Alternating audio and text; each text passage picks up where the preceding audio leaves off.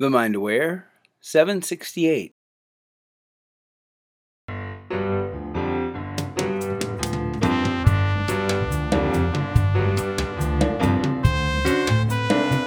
Hey, hello, welcome. You're listening to Positive Mindset for Entrepreneurs. I'm so happy you're here. This is the show where you discover how to make money by being happy and how to get paid to be you. I'm Dana Wilde, I'm your host, and you are in the right place.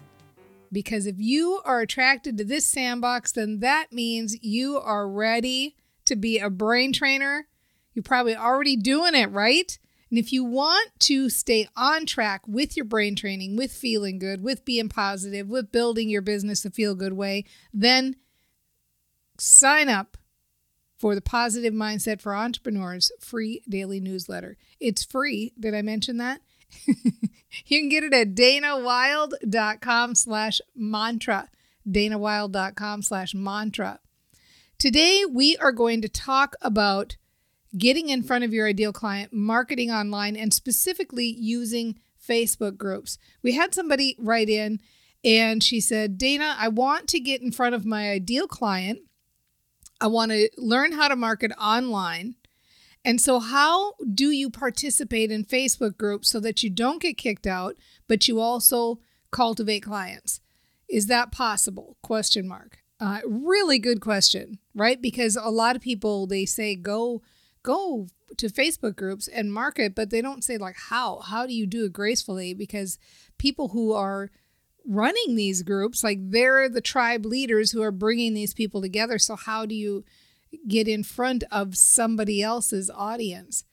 So let's dive into a couple of things because there's some things you're going to want to consider right up front here, because it's a good idea to leverage audiences that are already being brought together. And I love it. But there are some people that this is going to be better suited for than others. So here are some things to consider right up front. The first one is to make sure that you do the Marketing Superpower quiz. So you can go to yourmarketingsuperpower.com, and take the quiz that's there. It'll take you, 5 to 7 minutes to take it. But what will happen is you'll get a ranking of your top few superpowers, the things that you're best at, the things that are easy for you. So some of you are connectors, and that's the one you're looking for this particular marketing method. You're good at connecting with people one-on-one, talking to people one-on-one. In this sandbox, about 50% of the people are connectors. Like it's a really common one, probably because I attract a lot of coaches and healers and direct sellers and people who do that kind of work where they're working with people one-on-one. Then the other ones that you find, like orator or writer, you might still benefit from hearing this episode because you might find that connector is second or highly placed in your mix when you take that quiz. So start out by taking the quiz, because when you take that, that's really going to seal the deal. Like, okay, here's the superpower that I've got, and you'll have the option to get a whole list of marketing methods, not just Facebook groups. So let's start with that. Second thing up front, make sure your Facebook profile is filled out. So when I say filled out, I don't mean fill in every space and make it really full with all sorts of stuff like what town you were born in and what school you went to and all that stuff. In fact, I think most people have too much stuff on their profile. It's distracting, and it's keeping people focused on other things besides what's important. You want to just be minimal in your Facebook profile, but say the things that matter to your business. So those things are who you help, what you can help them with, and then include an URL to your business. So your website's great, but if you can, include a call to action that's related to your free offer, because you want to give people the opportunity to connect for free. Why is it important to have your Facebook profile filled out properly? A couple of reasons. When you're in groups, you're going to be engaging with your profile, and the first thing they're going to do when somebody is engaging with you is they're going to go look at your profile. Who is this person? Let's go check him or her out. If you are getting searched on Google, Facebook ranks pretty high. So even if that's not your main method, main social media channel, it's good to have it filled out. Plus, in this particular case, we're talking about engaging in Facebook groups. So make sure who you help, how you can help them, your website, your free offer. Next, number 3, what is your ideal client interested in? So really get specific on who this person is. What are their demographics, like their gender or their age or their marital status, and what are their psychographics? You can Google psychographics and demographics and get a long list of what kinds of things you're looking for, but psychographics, we're talking about the things that drive them. What do they love? What do they hate? I mean, even simple things like what TV show do they watch?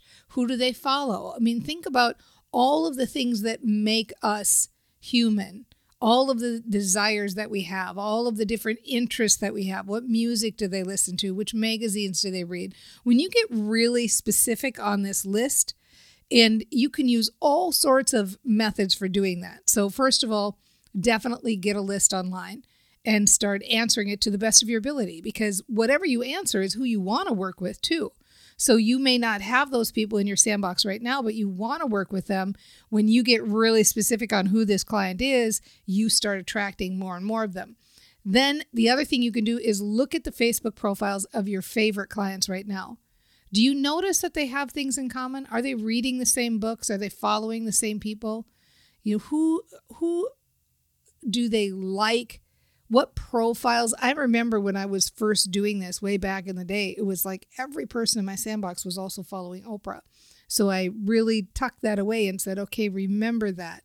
This is an important piece of who they are. And, you know, what is it about Oprah? Why are they gravitating there? What does that say about these people? So very good to get as specific as you can. And one of the ways you can do that is to look at the profiles of your favorite clients. Ask them. You can send a survey to your current email list or even post in a group that you are running and ask them. Be really silly and say, I'm wondering what your favorite TV shows and what books you're reading now, or what your favorite book is, or what's your favorite fiction book? What's your favorite nonfiction book? What music do you listen to? What era do you identify with? You know, ask all sorts of silly questions. And when you get that list of demographics and psychographics, you'll think of a lot of other ones. But when you do that, after you really have this clear picture of who they are and what they're interested in, you're going to get a lot of ideas about different places where they might hang out. So the next step is you're going to be looking for relevant Facebook groups, and you might get a lot of ideas. I remember doing this exercise with somebody who sold tools. And what they discovered was that their followers also were really into camping. So it made it really easy to go to camping Facebook groups and hang out there and find people who might also be interested in buying tools. So what are they interested in? Now you're looking for relevant Facebook groups. So you're going to look for topics that are adjacent to yours. So what I mean by that is, let's say you're a health coach, and let's say you specialize in gluten-free living. So rather than go look at groups where other health coaches are running the groups, what you would do is you might look at, let's say, an Instapot group, or a Copper Chef group, or a bread making machine group, whatever that would be. There must be one out there. So you would look at topic adjacent. You know the other things your people are interested in. It becomes very easy to find a group. So back in the day when I was doing this exercise for the first time and noticed everybody loved Oprah, I might look for an Oprah group. That would be a good one for me to be in, because I know that the people that I was attracting, who I love working with, they all like Oprah. So it makes sense to be looking in that group. Now, when you're looking for relevant Facebook groups, you want to be mindful of the size of the group. So you don't want it to be too small, but I'm kind of the belief you don't want it to be massive either. So I'd say over 5,000 is a good place to start, over 5,000 members in the group. But maybe not 1 million or not 100,000. Maybe you're looking for under 50,000. And this might just be a mindset thing I've got. I could be mistaken on this. I have this feeling when I go into those groups that have so many members that there's just so much noise and a lot of it isn't really engaged on. People aren't engaging. Everybody's just talking into the group. So over 5,000, because you want a certain amount of engagement. I'm putting under 50,000 is what I'm saying, but don't hold me to that. You might have a different experience with that.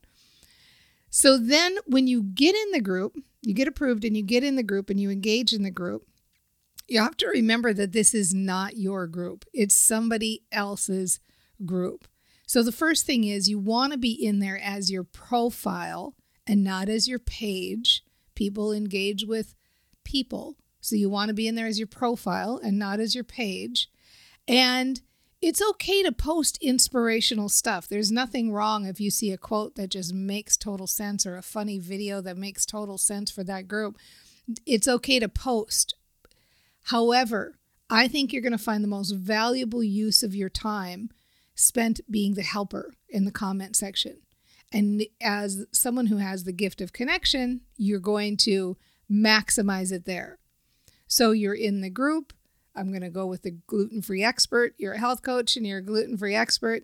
And you see people talking about bread and they say, yeah, but my partner is gluten intolerant.